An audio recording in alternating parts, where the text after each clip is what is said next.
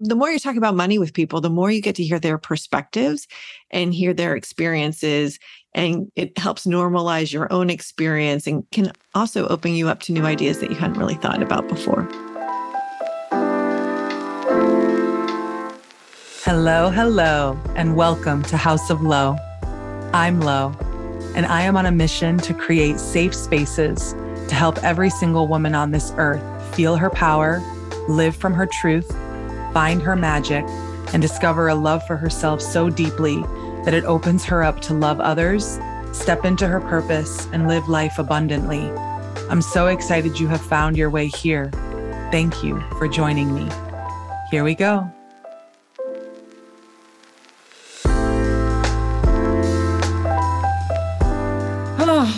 I'm so excited for today. We're talking about money. I'm just going to plug it right at the top. So everyone, they're going to settle right in as soon as I say money. We've had a few episodes where I've talked about money, but as everyone knows, House of Lo is a believer in abundance consciousness, and we teach it, we live it, we embody it. And today I am so honored and grateful to have two incredibly powerful women that are really doing the work in this area in our culture, trying to change the culture of money, the fear around money, and break that culture of scarcity and move us as a culture and humanity into an abundance mindset. So welcome to Cami Doder, who is the Chief Marketing Officer of Aspiriant and co-host of the Money Tales podcast, as well as welcome Sandy Brager, who is the Chief Client Officer of Aspiriant and also co-hosting the Money Tales podcast. Thank you so much for joining me at the table today. I am so honored to be speaking with you both today. Thank you, Lo. This is going to be a lot of fun. Yeah, it's great to be here. Well, I would love for whoever wants to go first to give everybody a little bit of your background, what led you into this work, what you're focused on these days, and also anything that you're excited about at this time in your life.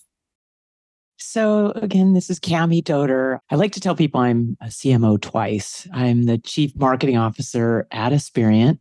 We're an independent wealth management firm, national firm, helping high net worth people make really good financial decisions. And I'm also the CMO at home, as I like to put it. I'm the Chief Mommy Officer. I got two young girls, and they're a big part of my life, as is my husband. And all this is wrapped together. In my professional role, being at a wealth management firm, we talk a lot about money, but it's so much more. And I know we're going to dive into that. I'll just say in this role, I get to be a steward for our future clients. It's a really important decision when you're choosing your financial advisor. It's really intimate. It's an intimate relationship, and not all firms are right for everybody. And so I get the pleasure of helping individuals and families navigate what can be really confusing, a confusing industry and landscape of options, and help them make the right decision for them. And Aspiriant, we are really proud of what we do. It is, in my mind, I'm biased. I think it is the right decision for most, but that's what I get to do. And it's such a pleasure, Lo. So wonderful to hear that. I hear the spirit in your voice, and that is really what moves me. So thank you so much, Cami. Sandy, tell us all about you. So what I'm most excited about is that every day I get to pursue my dream career. Yeah. I learned about the wealth planning field when I was in college, and I knew immediately that's what I wanted to do. And I think a lot of it has to do with the fact that I grew up in a home. I was the oldest of three kids. My dad had just started a business as my brother, who's the youngest, was born. And my parents stretched into a new home that was probably a little too expensive for them. My dad's business was highly tied to the economy, and the economy was in the pits. And my parents argued about money a lot. And I think for my brother, again, he's the youngest of the three of us. He's 7.5 years younger than me. He had a whole different family relationship around money because the economy was booming by the time he was older. But for me, my parents argued a lot, and I just had this feeling all the time of sort of fear and like, there's got to be a different way. I don't want this for myself. So when I learned that there was a whole profession based on helping people make really good financial decisions, it just called my name loudly. And it's been a pleasure to do the work that I do, working directly with the clients of Aspiriant and also being in charge of a team that provides all the wealth planning techniques and processes and relationships with third parties that we provide to all of our clients is really, really special. And recently, for the last couple of years, doing the Money Tales podcast with Cami has been a particular delight because we're taking a lot of the productive money conversations we have every day at Aspiriant, and we're having them with podcast guests, many of whom are brand new to us. And we're really pursuing our goal of helping more people around the globe have productive money conversations. Yeah. Yeah, I left that off. Sandy, it's been so amazing. What a special gift to have these conversations and help people as they're getting comfortable around having money conversations. It's been amazing. Yeah. And I'm so grateful to be creating one of those conversations today with both of you. So thank you for that background. You know, as I prefaced at the top, this conversation around scarcity versus abundance mindset is now permeating every corner of our culture globally, but definitely in America. I think it's a post-COVID thing. I think people are tired, burnt out, overworked, and the scales are tipped to certain people and other people seem to not be able to make it. You know, we're very spiritual here, and there's a lot of reasons for why certain people have challenges with money and others seem to not. And we're not going to try to solve that problem today. But as someone who is hosting workshops and creating events for women, but I'm definitely going to start creating them for everyone, for men and women to come together. Great. That's where the real healing begins. But to your point, Sandy, I mean, money is such a contentious subject for most people individually, and then definitely in relationships, right? Not even just marriages, but like, I think there's a lot of envy in our culture of people that do well. And then if the other person doesn't feel like they're doing well, then there's this unspoken tension, right? Greed is a human thing. We talk a lot about the ego and the soul here, right? The soul does not care about wealth. It's like the soul wants a wealth of experiences, right? But the ego is always, it's tricky line, right? With human nature to want to slide down greed, right? But what creates the temptation to greed is when people are desperate, right? And so for me, a lot of these conversations in these very intimate events I host, you realize that people's greatest fears are around money. And it's because we're living in a culture that rewards survival mindset, not thriving mindset. It's like, we're going to keep you in survival mode. And I said this, and I'm going to definitely say it to you both because I want your reaction to kick off. This is what I will do talks on publicly when I'm ready. I would say it'll probably be a TED Talk. But this is what I believe and what I think is the real problem of all the pieces of our culture with scarcity. When you keep people trapped in fear and scarcity, you can control them. Am I right? So it's like there's this unspoken dynamic in our culture where people feel very controlled by the systems and by money. When we were just talking before we recorded, money is innocent in all of this. Money is energy. It flows when we're using our gifts, when we're distributing it correctly, when it has intention behind it. And a lot of people are trying to reevaluate their relationship with money. So I want to ask you about your individual relationship with money growing up and in your own journey, wherever you feel called to share on, and what your relationship with money is now versus when you were younger and as you came up in your journey. I love this question. I'll go first if that's okay with you, Cami. So I mentioned before what it was like for me growing up in my early years with my parents, arguing about money a lot. So my takeaway from that was to become a financially independent woman.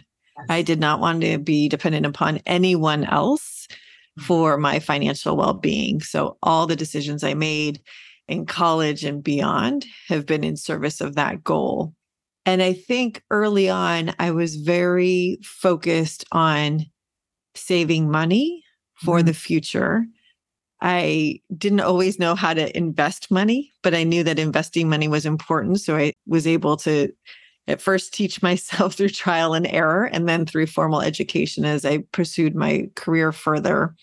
And I would say today, my relationship with money is very different. I'm not focused on it like I was before. It's not front of mind. I'm much more focused on purpose, what I'm doing with my time, what I'm doing with my career, what I'm doing with my family. And that's a very important conversation that I'm having with my family right now as our oldest is getting ready to head off to college next year. Yeah. So it's been very interesting. It's changed a lot. And I think having these money conversations on a daily basis, Lo, has helped change it. The more you talk about money with people, the more you get to hear their perspectives and hear their experiences. And it helps normalize your own experience and can also open you up to new ideas that you hadn't really thought about before. I love that. Thank you for sharing that, Sandy. Amazing. I love that you started with our backgrounds, because that's something we do a lot on the Money Tales podcast. Actually, we always start there. Sort of, what's your backstory? Because so much of that plays into your future, and either positive or negatively, or you're working on, changing what you found as negative. So my backstory is I was born and raised in a family of immigrants from my grandparents. All my grandparents had come from the former Yugoslavia. Yeah.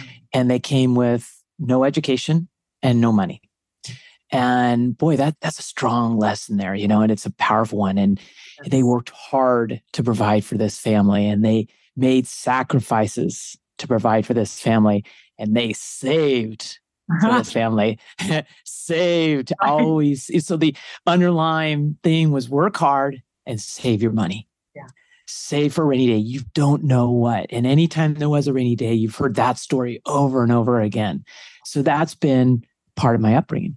And that's part of my money story. And that can work really well for you, but it also can hold you back if you're so focused on saving. For what purpose? And I think Sandy really highlighted something very important. Sandy's been having these money conversations outside of Money Tales for a long, long time.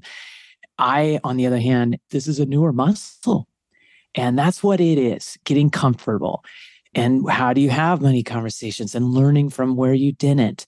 And so I would say that having these conversations both with our guests, as well as then bringing it to my friends, my family, has been this really opening, learning opportunity for me to evolve. So I think today, I do still value saving. I still do think of rainy day. You don't know what's going to happen and you got to be smart. But I also think about what our family values are. Where do we want to spend money? And being really intentional about that and joyful, not constricted. My chest doesn't crush when the money goes out because it's aligned with what we're really passionate about. Not perfect, still learning, still growing. Yeah. So beautiful. Thank you both for that. And I think one of the things that really stood out to me that you both said is you're talking about money. So growing up, like in an Italian culture, and this is a lot of cultures, it's like, we do not talk about money. It's like, don't tell them what you got. Don't. It's a taboo, right? We're all taught that in this country. Yes. And superstitious. It's rude. It's not appropriate. Superstitious, you're right. Yep. And we're entering a time in our culture where money is going to continue to be openly talked about. And I think what's interesting about what you said is in your own healing around money from your own childhood stories that we all have, the healing, it feels like, comes from the talking about it. Because when we talk about something, it comes out of the shame closet and all of a sudden it has no power over us anymore. And then we can actually be strategic and look at wealth planning. But wealth planning to me is like step 30 if you haven't done the other pieces of healing around money. So I would love to hear because you're working with clients that are coming to you at all different stages, I'm sure. Some of them might be early in building their wealth, younger. Some of them might have accumulated a lot of money and they want to be smart about diversifying, distributing, and scaling that money from where it's at right now, right? Which is amazing. And that's great. And that takes risk too. So that even to me, wealth planning takes a lot of trust in believing we live in an abundant universe, right? I mean, even right now, there's people that lost money in the stock market in the last few weeks and they're all pulling out. That to me just shows that they don't trust money at all. Money just circulates. That's all it does. It's just a circulation, and it's like, it's going to come back around. It always does. It literally always does. And so I would love to hear, like, with the people you work with, what is, and I'm sure it's hard to generalize, but let's just say when people first come to you, what would you say across the board, the biggest like fear around money is, or concern that you see like time and time again? Well, before I respond to that question, I just want to highlight something that you were saying before about money conversations and the importance of talking about money. And I just want to point out one thing. When we don't talk about money, what happens? We make assumptions. We make up stories. We tell ourselves things that might be old messages that we've told ourselves forever, and that can really hold us back. So I just wanted to point that out too. I think that's another important aspect of money conversation, is being able to tell those stories and to be open to what's coming up and not allowing our inner voice to take over. And that sort of gets us to a segue to conversations with clients, and especially new clients. And it's really interesting. We had clients that we've served for decades come talk to our firm. Whenever we gather as a firm, we have every other year an offsite retreat. We bring everyone from around the country together and we invite clients to come talk to us and tell us about their experience. And the first time we did this, the couple that came to us were really like fascinating people. I had the pleasure of working directly with them. The husband was a retired CEO of a public company at the time, and the wife was a retired CEO of her family. And she recounted the story of what it was like coming to visit us and how scared and frightened she was, because she was the person who was controlling all of the money that was in the family. Right? Her husband was earning it, but she was in charge of it. And she was so afraid that coming and talking to us would mean that we judge her, that maybe she wasn't doing the right thing. And that's the thing about personal finance. We do a horrible job in this country of educating people on personal financial matters, and we all think we're expected to know it. So that was really interesting to me to hear that story from her, because it wasn't something that I had ever picked up on. No, I wasn't part of the original team that was working with this couple at the very beginning, but there's a powerful lesson there. And I would say that for clients who have trepidations around financial matters, it's usually some concern or lack of confidence around the technical aspects, but more often than not, it's an initial discomfort around engaging in the conversations and kind of opening yourself up. And we can talk more a little later if you want about how we help clients get over that hump when it's there. Yeah. I'll add another thing. So Sandy, judgment, that was the first thing that came to mind. And I was thinking about that client story as well, and many others. The other thing, when folks come to us, when they look at how do I choose a firm, they say, I want to know your returns and your fees. Boy, then you start having conversations, and those are important. Absolutely. But then you start getting at what keeps them up at night. What do they worry about? Are they setting their family up? Whatever it is. But it's so much more emotional than this rational. They kind of want to make their decision in their head, but they always make it from their heart. But that's how they come in. This is going to be very rational. I'm going to find out these numbers because this is a numbers. And you're like, oh gosh, this is so beyond the numbers. The numbers are key. Absolutely. But the emotions are so much. And again, what keeps these people up at night is really critical. Yeah, I'm so happy you took it there. We are emotional beings. And in our culture, it's like we're taught to be that we're like these robots. That is such an illusion. To me, money is the most emotional thing next to love, because money, and in this world, in this culture, in this dimension, it's just how our world works, right? We have currency, we have exchange for services, for goods, for products. It's the way the world works. But for me, the biggest piece that comes up when I have conversations with people about money and why they desire more money, there's one universal reason, and that's freedom. Most people in our culture do not feel free. They feel trapped. They feel controlled. And this isn't just poor people. This is wealthy people. Because what you learn is the more money you make, the more you feel pressured to make more.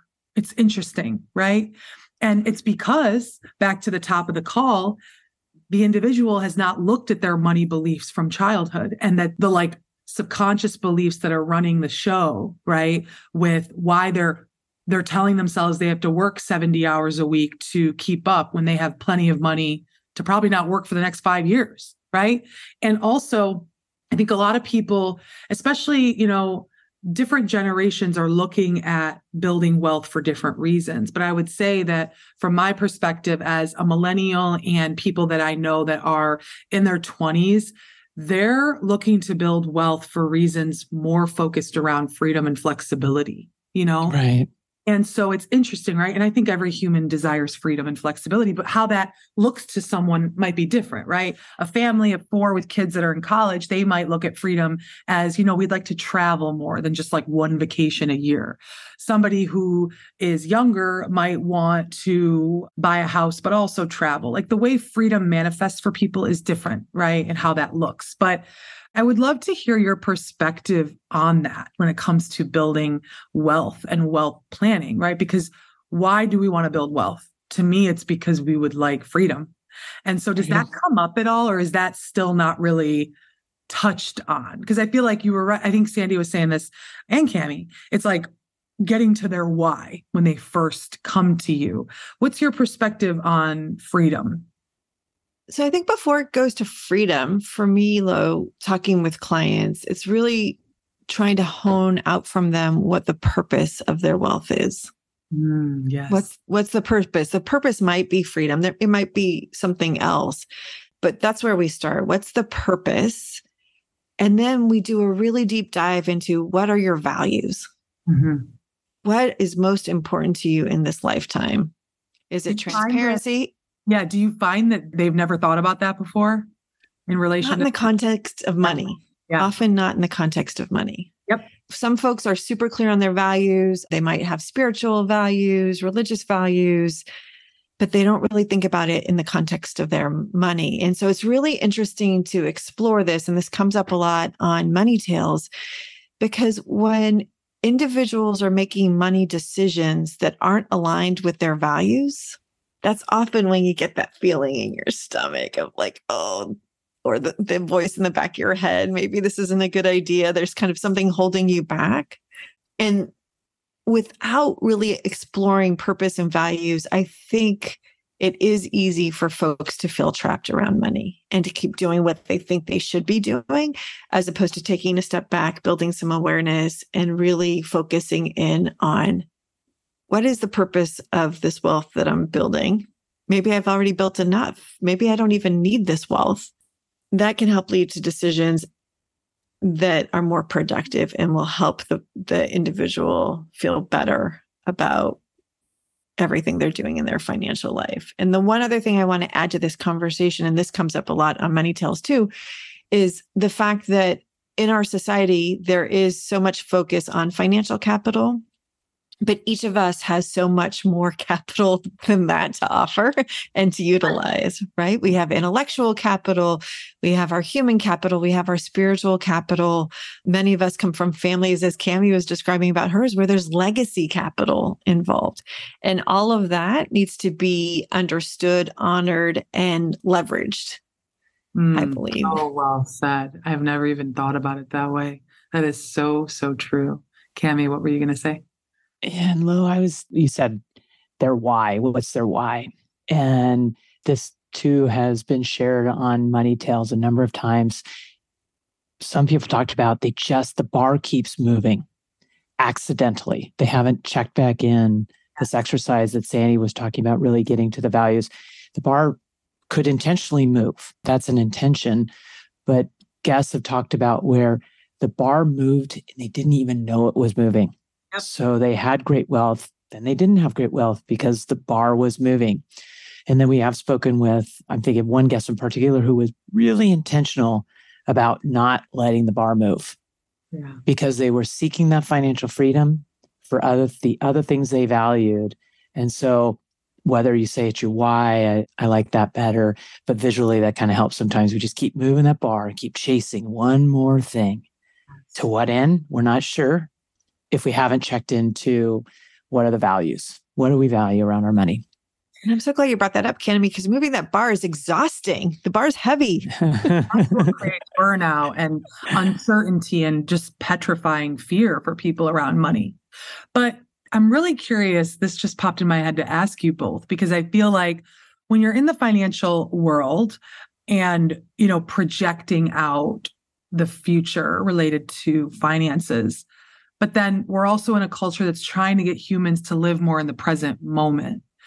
Because that's the place I'm in now. So I just put 40 grand in a retirement fund. I don't know if I'm going to live that long, but I did do that, out of the money I made, because that's for this year's income, because I'd like to not be dumb and just be like, oh, I'm going to truly live in the present and then see how it goes if I make it, to 60 and then I have nothing. But I'm an entrepreneur. So of course it's the Wild West in this world. But for me, I think a lot of people my age and younger are like, I'm not going to put all that money for later. I want to live right now. What is your perspective on that? Like this balance between, we can't all assume we're not going to make it because we likely are. And also it's like, how do we also live in the moment and not cripple ourselves financially because we're saving for 40 years from now versus right now, I want to travel. Right now, I want to enjoy my life. What is your perspective on that, even just personally, and also when you have clients that come to you with that? Yeah, I'll start here. You use the word balance. And I think that's really, really important. Planning for the future. I just told you my history, so that's ingrained in me. Yes. But it is important, right? And it should also allow for some of that freedom we talked about, that confidence that you're taking care of yourself. But then going back to, and I love this younger generation that does think beyond, they are thinking about living in the moment, but they want to live life, right? They don't want to just save for tomorrow. So I think it's a balance. I think it comes down to being financially astute and taking advantage of savings accounts and things that do add value and grow and have tax optimization, things like that. So you're being smart, or you're asking someone, you're asking your friends, you're hiring someone. There's a lot of great resources out there. So you're just making yourself smart. You're talking about money. And through your own planning and understanding your values, then you can make those decisions of where the dollars go. And I think that's a really important thing. I love that your generation, I'm going to assume you're quite younger than me. I love that, there's other things that you do. This whole kind of gig economy isn't just a lifestyle thing. Right. It's also about diversified income streams. Like you don't trust one. It's like, let's get our hands in a lot of different pots. So this next generation has gone through a lot. They've been taught some really important lessons. There's no guarantee that we are going to be 100, but we got to do some planning in case we are. Let's be smart. And then also let's check back in and see what's our priorities and how do we want to spend our money. Yes, I love that. Love that. Sandy, anything to add to that? I think Cami did a great job of describing it. I'll just, again, remind us that purpose plays a role in all this planning work, right? Because if we know what our purpose is, we can take that purpose lens and apply it to life today and projecting out into the future of what we want our lives to be. And that can help make decisions around balancing and prioritizing that much more helpful. Yeah. This is where I want to go next. And I'm really curious because, I live in between two different worlds. I live in a world where, I'm very spiritual. I'm an old soul. I've done this dance many times. I know everybody believes what they believe. I know I've been here many times on planet Earth. And to be honest with you, I am witnessing in my own life, my own business, money coming in out of nowhere, seemingly, because I am energetically available for it. There are people discovering that manifesting is real. It's not a one-to-one, like there's no formula. It's about being a match to money. Money is, again, these are the conversations that are starting to happen at scale. So that's why I really want to talk to you about this, because it is important for the people that are grounded in like the economists of the world, the financial advisors of the world. It's important for them to come together with spiritual leaders and people that are trying to teach what is real, which is the quantum field. And I know humans have to see everything to believe it, but we are entering a world where like, we're going to have to start believing things before we see it, because there are people right now in my life that are making millions of dollars and they're working about 2 hours a week and they don't have anything in the stock market. How do you explain that? Opportunities come to them. It is next level. This is my life. I mean, right now, I just got out of a meeting. An opportunity just came in today out of nowhere. These people didn't even know me. A friend of mine, synchronistically, their business had a need. My friend knew that I did what they need. And here we are. That is not an accident, nor is it something I didn't promote myself on LinkedIn and they found me, right? That's the universe. That's the divine, limitless universe that we live in. However, if I talk to an economist about that, they're going to go, no, scarcity is real. And I'm going to go, no, it's not. You invented that for profit. And before you did that. So right now, the younger generations are pissed because the wealth distribution is off. There's a gap between women, people of color. This is real. And now everybody's talking about it. And now we've all been forced to look at it. You're both women in this world. We know it's still male dominated, as most things are. That's changing, thank God. And there's a lot of great men that want women to be a part of this and want people of color, that want diversified leadership, right? And those are the people that we got to start like getting them loud voices. Because I feel like the louder people are telling a story that isn't true across the board, right? We know there's good men, there's good women, there's everybody. A lot of people really do desire a more diverse C-suite, power structure. A lot of people want everyone to be happy and wealthy, but these systems of fear and control and believing there's only enough houses for a certain amount of people, like that's just not true, because I'm witnessing things that don't make sense, that an economist would go, I don't know how you got that money or made that money with your business. You don't really have a business. Because I don't really, like, I don't have a perfectly structured business, you know? So I say all that to say, I pray for a world where like all of us can sit at a table and really talk and honor each other's lived experiences and perspectives, because I don't also want to poo-poo the whole system. I don't believe in that either. Like, how do we merge is really the question. So I would just love to hear like what your reaction is when you hear things that are in the culture now, like money is energy, money needs to be circulated. People are manifesting crazy amounts of money and opportunities from not doing things the old way. What is your reaction to that? And you can be honest, because I know it brings up a lot. Everybody's different in how they react. May I ask a question? This is great. Tell me a little bit, if my asking the listeners, how you've manifested these in your own life. Yeah. Money. You tell the great story. How thinking about it each morning. How have you done it and bring that to life? This is great. And I've done a few podcasts on this, and I wish there was this like formula that I could say absolutely is the reason. There's still a lot of mystery to it. And the people that I know that are experiencing these same things, there is elements of mystery to it because we live in a mysterious world, right? But the main piece that I would directly connect to why I somehow magically manifest hundreds of thousands of dollars without really working that much is because I have very few limiting beliefs around money. I have limiting beliefs around love and other things in life, not money. I don't think money is out to get me. You know, and I grew up in a family where they did struggle with money. My parents fought about money. It's always been a contentious subject because they always felt like they had to work so hard to get anything, you know, and they're also generous people. But for whatever reason, that didn't stick. And for whatever reason, I have very few limiting beliefs. So what I mean by that is I spend money. I spend a lot of money. Like, people would think I was crazy with how I spend money. I give a lot of it away. I'm overly generous, probably too generous in some ways. And what I find, to be honest, to both of you, it just keeps coming and I can't explain it.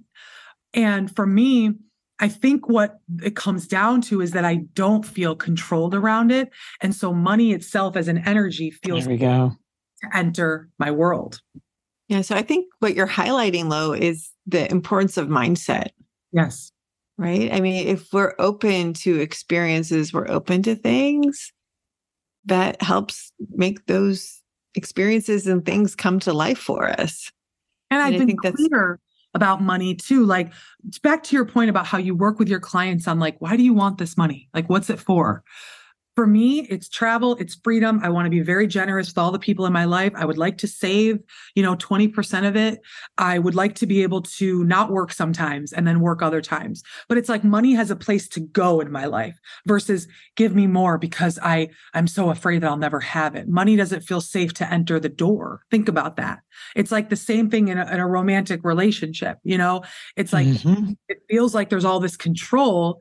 It just breaks. Right. And money is no different. And that's what's happening in the spiritual community is people are repairing, to your point earlier, Sandy, their relationship with money as just like it was a person, and they're experiencing these miracles. It's really that simple. And they're looking to what you both openly talked about, which I celebrate you for, which is their childhood, the stories they learned about money. Most people had a childhood where their parents were scared about money, taboo, superstitious, immigrants, the whole thing. Everybody has a version of that.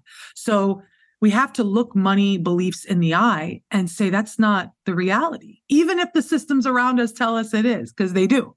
And then some people make profit off that and some people don't. So again, there's a real revolution happening that's sort of in the spiritual community, but it's starting to dip into the mass consciousness, as you're probably seeing in these articles, where it's like people are realizing that not just Albert Einstein, but many, many people that were just called crazy. It's like the quantum field is real. It's real. And like, there's endless opportunities available for all of us, but are we a match for them? Right. And like, even in 2008, I remember being in college, professors were like, this is going to, like, the whole country is going to collapse. And then you read all these stories about people that made a ton of money during that time. How do you explain that? So the jig is up.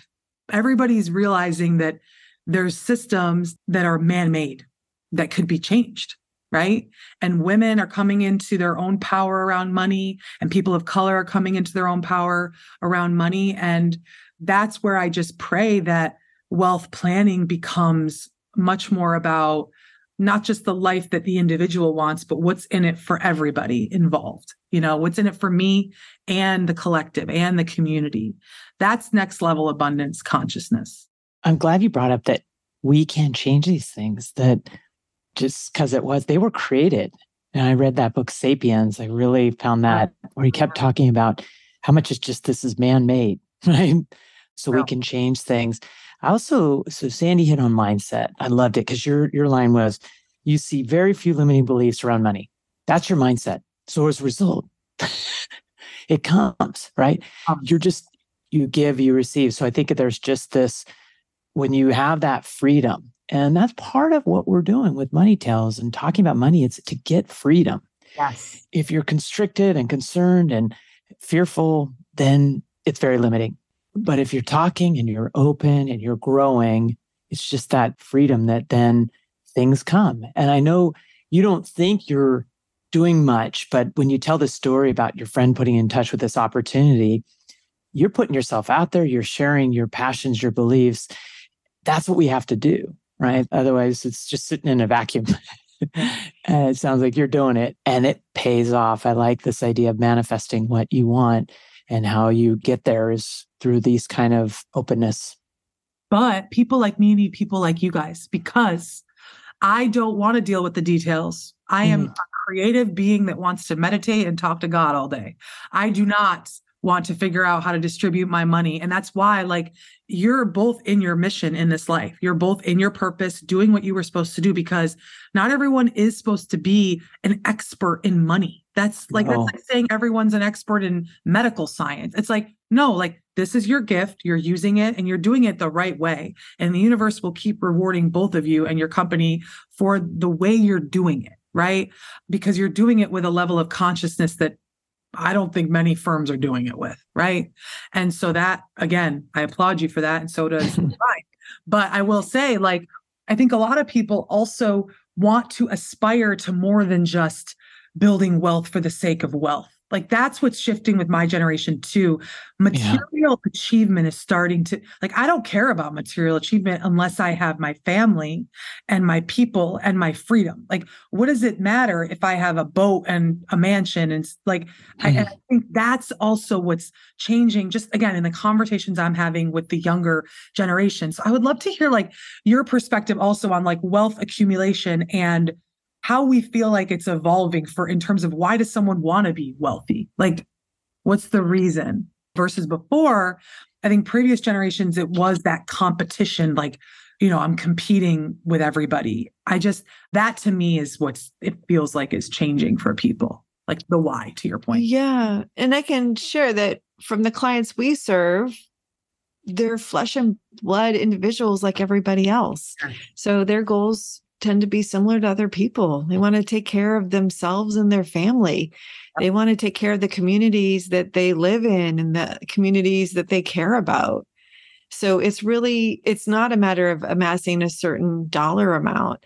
Sure. It's taking the power of the resources that they're creating and making really good decisions that make the world, their world and everyone else's world better. And it's really exciting to be part of that, Lo. Our clients can do far more philanthropically than I or my family could do, and to be part of the planning process with them and help them articulate what's most important to them and how they can have great impact is really thrilling. It's nice to kind of ride the coattails and kind of be in those conversations. But I do think it's really a matter of where the individual and the family or the couple or the family's priorities are in terms of how much financial wealth they're setting aside for themselves versus setting aside for philanthropy. And sometimes it's not even philanthropy. It's just the investments they're making. They're investing in different communities and investing in new technologies that all the rest of us can benefit from. Yeah, I love that. It does feel like there's also this conversation around like consciously investing in companies that are considering the human impact, the environmental impact, the impact to Earth. And I'd be curious what your perspective on that is in terms of what you've seen shift over the course of your career with that. Like, people aren't just investing because this is the next best thing and someone said there's a lot of money in it. It's also like, it feels like people are being more conscientious than ever before with why and what they're investing in. What's your perspective on that in terms of what you see? Part of that is because the tools have created opportunities for us to understand awareness and all that. I think it's really neat because it's not just investing your dollars, investing your human capital in the firms you choose to work for. Yeah. Right. Or there's just so many ways we can make our values come to life and impact things. So yes, you pointed out your investment portfolio, but I do see people choosing, they want. And so as a result, firms are having to be much more thoughtful about their approach to society and humanity. Yes. I'm so happy. Yeah, and I'll just add to that there are a lot of people that are, I think, understanding for maybe the first time the power that the dollars that they have in their pocket have. Mm-hmm. Right? Because it's a power to invest in things that express your values. It might also be the power of the dollars that you're spending, right? Are you spending money at a shop that has millions of locations around the world? Or are you supporting that entrepreneur who has a very different background and might have a different skin color than you, and you're pouring into them? There's so much we can do with our money. Investment for sure. The way we're spending, the way we're giving it away, all of those things matter.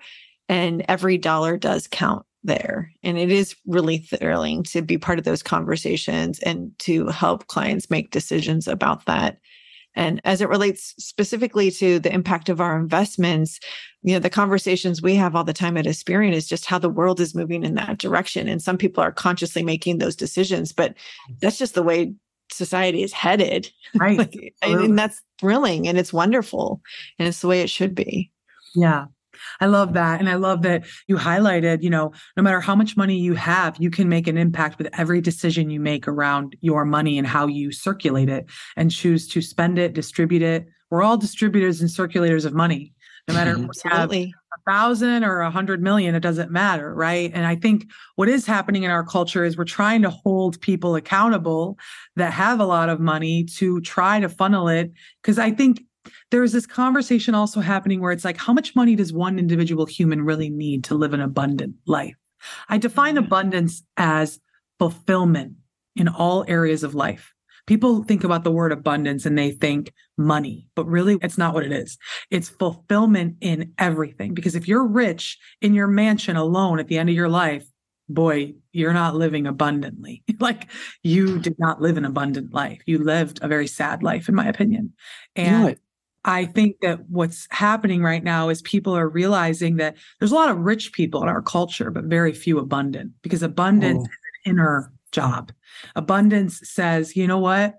It's like perspective, I think, right? If you're sitting around the table tonight with your kids and your husband or your partner, and you're having dinner and everybody's at peace and you're going to go to bed warm and have a laugh, that's abundance, right? Not, oh, I have 30 houses and 40 boats and quite a trust fund, And to be honest, we know the stories of people that have so much money and they're broken inside and empty.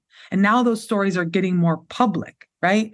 And so everybody's starting to ask themselves, which is the question I pose at my events, what does it look like to you to live an abundant life? And when you ask people that, especially women, they're like, oh, I've never been asked that before. Like, I don't even know, which kind of goes back to what you both said about those initial conversations you have where people are like, whoa, I haven't thought about my values and my why and this and that. So I want to ask you both individually, what does living an abundant life mean to you in your life? So speaking of the universe doing funny things, I read something this morning about abundance. And it struck me. I was really drawn into this. It was a blurb from Seth Godin. I receive his daily emails. He's amazing.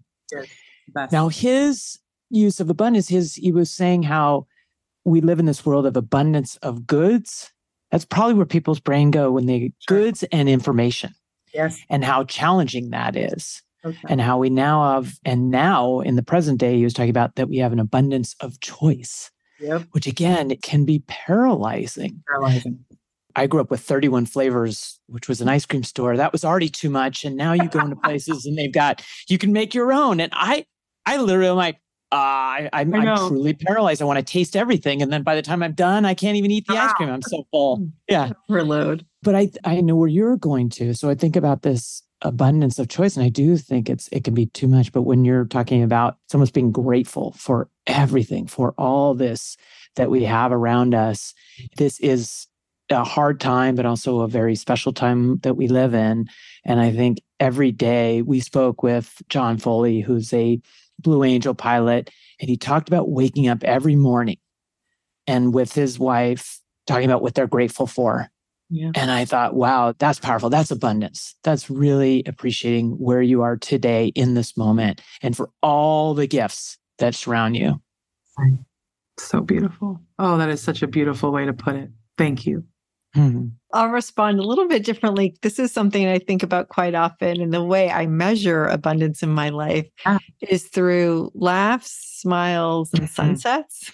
Right. I love that. Yes. I love it. Sandy. Those are metrics.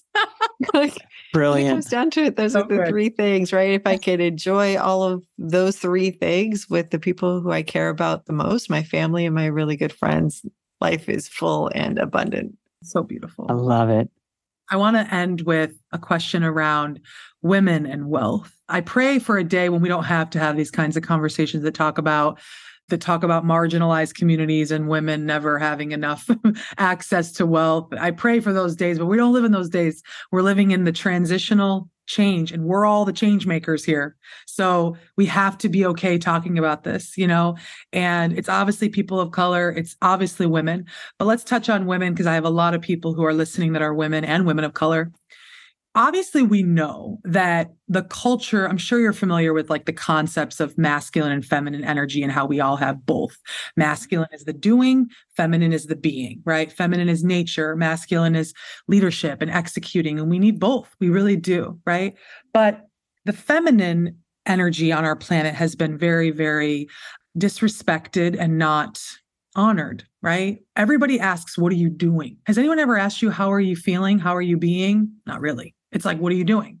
So that's shifting. That's what the big, I would say, spiritual shift on the earth is happening right now. And many people believe that, but that's how I like to put it, because I feel like everything's just coming into balance, right? And it's kind of like the plates on the earth, when they move, there's a lot that has to shift. And it's a little scary, but it is positive. We're moving into more of a time of balance, I would argue. But women have the most tumultuous relationship with money. And women, as we know, because we're all women and we've had to work in corporate America, women are burnt out with having to work the way men work, right? And the way men work, I would argue, they're also burnt out. So everybody's burnt out in many ways with the way we work. And I just had a conversation with someone who talks about corporate rehab, and she teaches executives to shift away from hustle culture. So it's similar in our case, but it's like for women, there's such a sad relationship with money, and they're so disempowered. And I would love to hear your perspective on that and how you see it changing, and anything you would offer to a woman listening right now with however much money she has. What would you offer to her in terms of taking back her power around money and trying to rebuild her relationship with money? Yeah, so I'll start with this one. One of the most favorite things I've done in the last several years is invite a group of women. I've done this a few times, who I know. Some are good friends, some I just met, grabbing coffee somewhere. And I've invited them into my home or into a neighbor's home to sit around in a circle and talk about money. And it has been amazing to just open up. And so this is my suggestion to everyone, and especially the women out there who might be questioning their abilities or their knowledge or their confidence or whatever it is. Have a money conversation with one other person, or invite a few people over and ease into that conversation by asking permission to have it, set some boundaries around what you guys are willing to talk about, what you're not willing to talk about. But importantly, really open up and share. Because I can tell you, we all know this stuff. We know it in our bones, and we just sometimes need a little bit of confidence. We need to know that what we're doing and feeling and thinking about money is normal.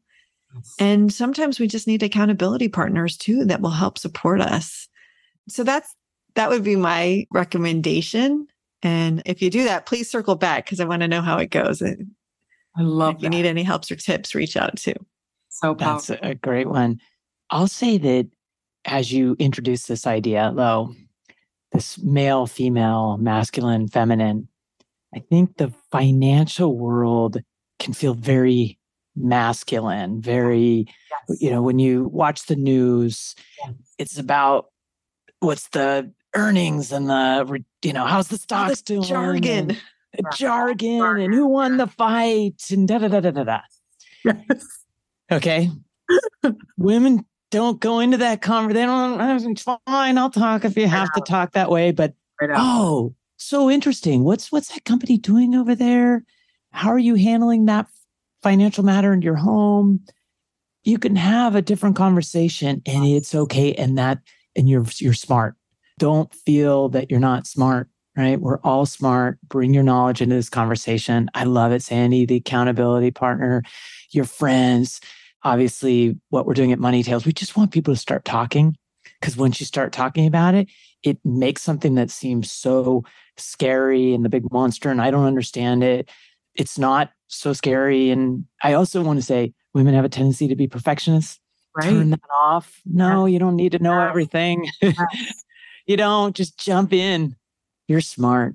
And just to add to what you're saying, and to bring around some comments that Lo shared earlier, there are a lot of powerful, wonderful women that are really strong and confident around money, that are really open. They're making really good decisions for themselves. And chatting with women like that will help too. I mean, there are powerful women out there that are doing amazing things. So open yourself, be aware, and talk about it. Perfect place to end. Thank you both. That was profound. And I'm so honored to have met you both and to have had this conversation. And I just want to say to you both, thank you for the work that you're doing on this earth. I know you're helping a lot of people. You're educating a lot of people, whether it is your clients directly. You don't have to do that podcast. Like, you're doing it because you really care about blowing these conversations out of the water and bringing them to the surface versus they're all in these like hidden closed door kinds of conversations. If you're privileged enough or lucky enough to have them, right? And for that, I really, really honor and thank you, truly. And thank you for the way you both choose to live your life and the way you choose to spend your money and save your money and invest your money, because you're leading by example for everybody. So thank you, truly. I mean that. Thank you, Lo. This has been a pleasure. And thank you for the work you're doing. It's very important. Thank you. I would love for you both to let everyone know how they can work with you, how they can connect with you, talk about the podcast and anything else you have going on, where they can find you. Excellent. I'll start. And really, LinkedIn tends to be a great place to find everyone. And I know our names will be in the show notes. So that's even easier. You can also find our podcast linked through our website. Maybe, Lo, it's Aspiriant.com podcast, but it's easier if you can just click on it. Oh. And we'd love to hear from you. We'd love to hear what are your money conversations you're having? Let us know. I love that. I have nothing to add to that. Well said, Cami. I hope everyone gets in touch with you and starts listening to the podcast, because I've listened and you're having some really powerful conversations that you just don't hear that much. So truly, everyone start listening. And thank you both again for being here. I'm so grateful for you both, and I'm excited to stay connected. You too, Lo. Yeah, absolutely. Thank you so much. This has been a blast. Thank you. Thank you so much for listening to House of Lo today. I encourage you to keep going. Who you're becoming is on the horizon, and who you are today is a gift. Never lose sight that you are worthy of all that you deeply desire. Love, Lo.